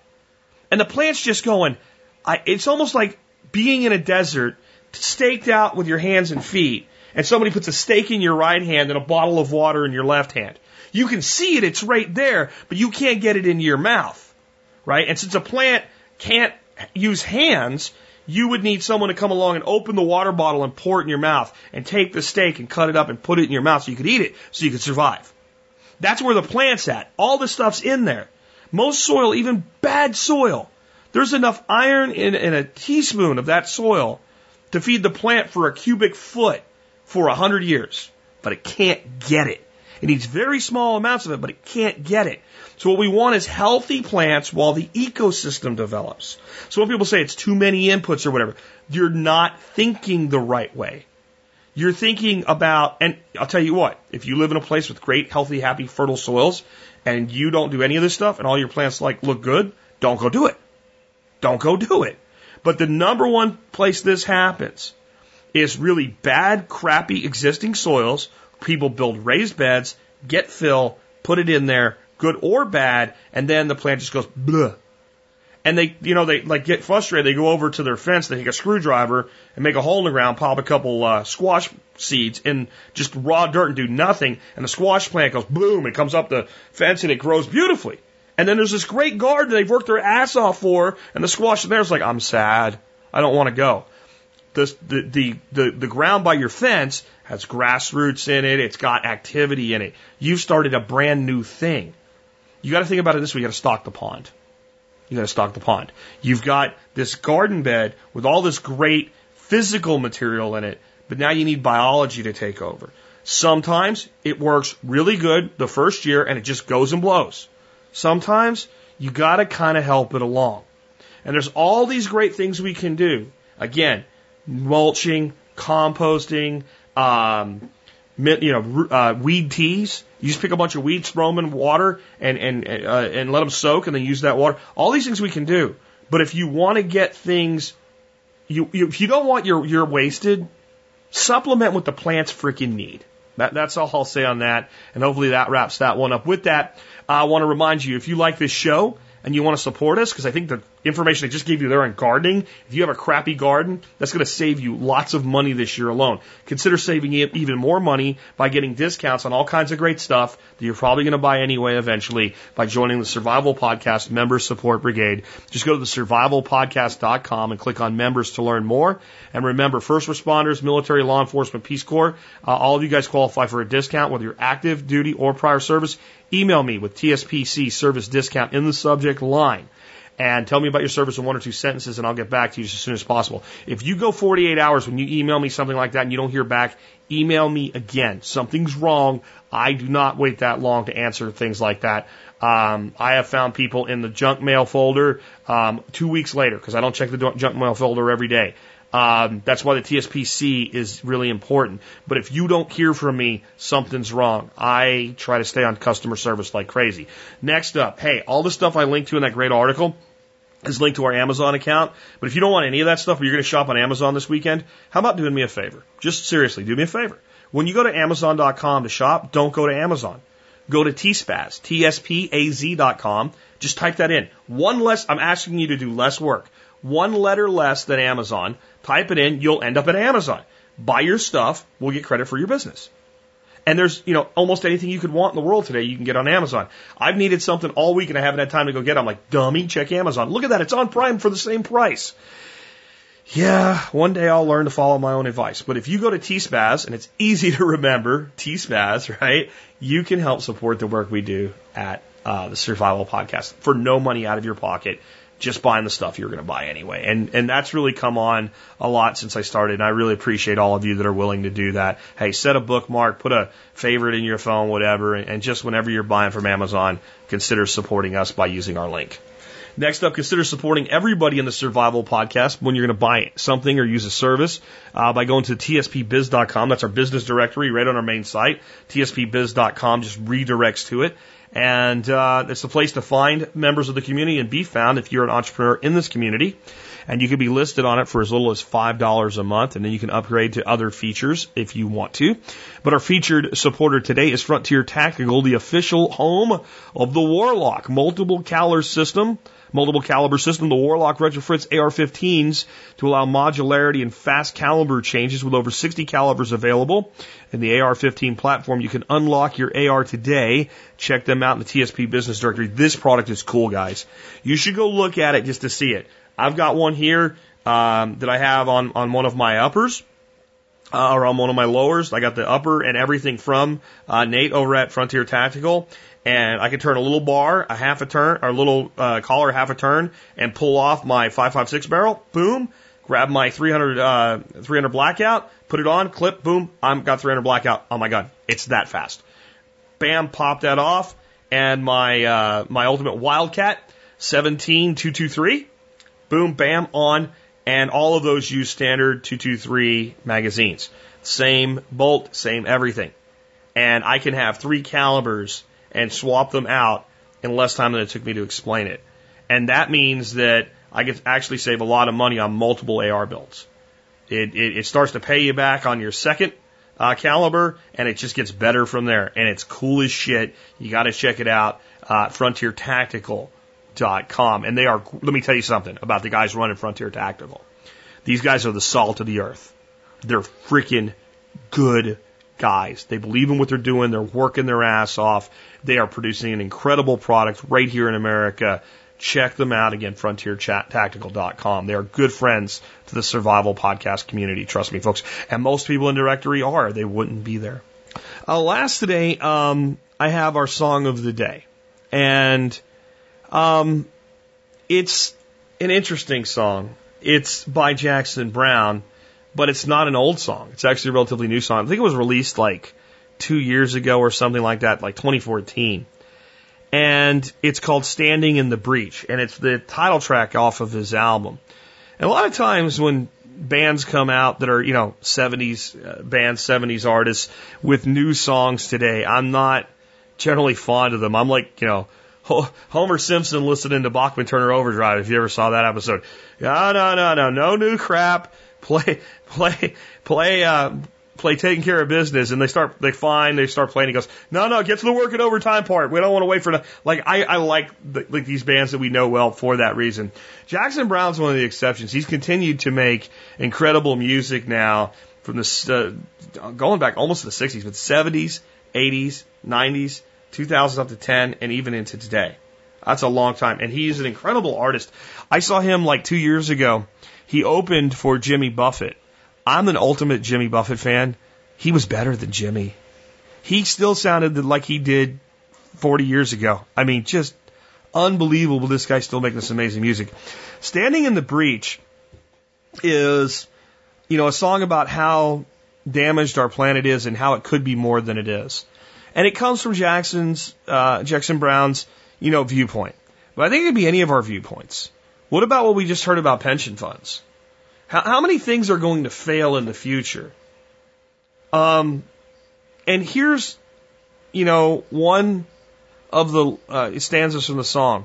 And though the earth may tremble and cast our works aside, and though our efforts resemble the fluctuating tide, we rise and fall with the trust and belief that love redeems us each, and bend our backs and hearts together, standing in the breach. And a lot of times I feel that we, the preppers of the world, we, the people involved in regenerative agriculture and permaculture in the world, we, the people that believe in our rights, our innate human rights, are constantly standing in the breach. For those that aren't familiar with guns, the breach, well, that's the business part of the gun where the round gets loaded. So when the gun goes off, if you were in the breech, you're going out the barrel in little bitty pieces. I mean, you could also call this probably standing at the muzzle, but standing in the breech worked better for the song. And I know this song won't be everybody's cup of tea in where it's coming from, but there's a lot to learn from it in the understanding that no matter how we got here, no matter whose fault it is, we're the ones that have to deal with it. We have to do something about it. Here's another one. The unpaid debts of history, the open wounds of time, the laws of human nature always tugging from behind. I want to think that the earth can heal and that people might still learn how to meet this world's true challenges and that the course we're on could turn. And that the course we're on could turn. I'm repeating it. It's not repeated in the song. And that the course we're on could turn. And here's my view. We can't wait for the course that everybody else is on to turn. That's why we're into preparedness. We are making the adjustments now. We are seeing the eventual catastrophes now. We understand the middle class is being eroded. Not people are falling out of the middle class, but the middle class itself is just sliding. And what it even means to be middle class, it's meaning less and less and less, rather than more and more and more as it did for about 50 years of the good times. Now the debts are coming due. And the advance of technology is eliminating jobs. And the entire paradigm in every major facet in life, from education to medicine to agriculture, is shifting. Some for the good and some for the bad. And even what's for the good is going to roll over a lot of people because they want to hold on to the past out of some misguided attempt to keep things the way they are. Life is not static. Life is never static. As I tell you all the time, you are on a sliding scale. You're either moving toward liberty or toward tyranny. You can't stand still, but nothing in life stands still. Nothing in life stands still. So I say, the hell with it. Let us stand in the breach and let us make a difference for ourselves, for our children, and for their children. Because if we don't, no one else is going to. And with that, this has been Jack Spirko with another edition of the Survival Podcast, helping you figure out how to live that better life if times get tough, or even if they don't. Though the earth may tremble and our foundations crack, we will all assemble and we will build them back and rush to save the lives remaining still within our reach, and try to put our world together, standing in the breach. So many live in poverty, while others live as kings. Though some may find peace in the acceptance of all that living brings, I will never understand, however they've prepared, how one life may be struck down, another life be spared. Though the earth may tremble and cast our works aside, and though our efforts resemble fluctuating tide, we rise and fall with the trust and belief that love redeems us each, and bend our backs and hearts together, standing in the breach. You don't know why it's such a far cry from the world this world could be. You don't know why, but you still try for the world you wish to see. You don't know how it'll happen now, after all that's come undone, but you know the change the world needs now is there in everyone.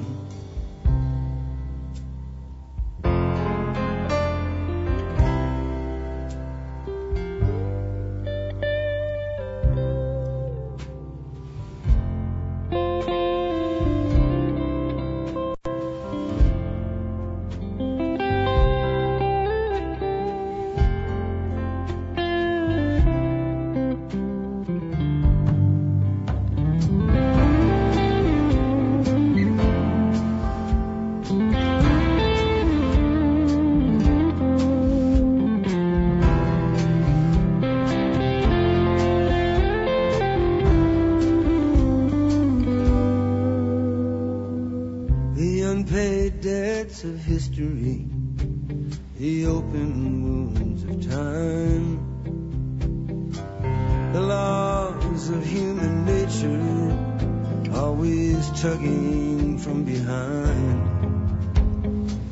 I want to think that the earth can heal and that people might still learn how to meet this world's true challenges, and that the course we're on could turn. And though the earth may tremble and the oceans pitch and rise, we will all assemble and we will lift our eyes to the tasks that we know lie before us, and the power our prayers beseech, and cast our souls into the heavens, standing in the breach. You don't know why it's such a far cry from the world this world could be. You don't know why, but you still try for the world you wish to see. You don't know how it'll happen now, after all that's come undone. And you know the world you're waiting for may not come. No, it may not come. But you know the change the world needs now is there in everyone.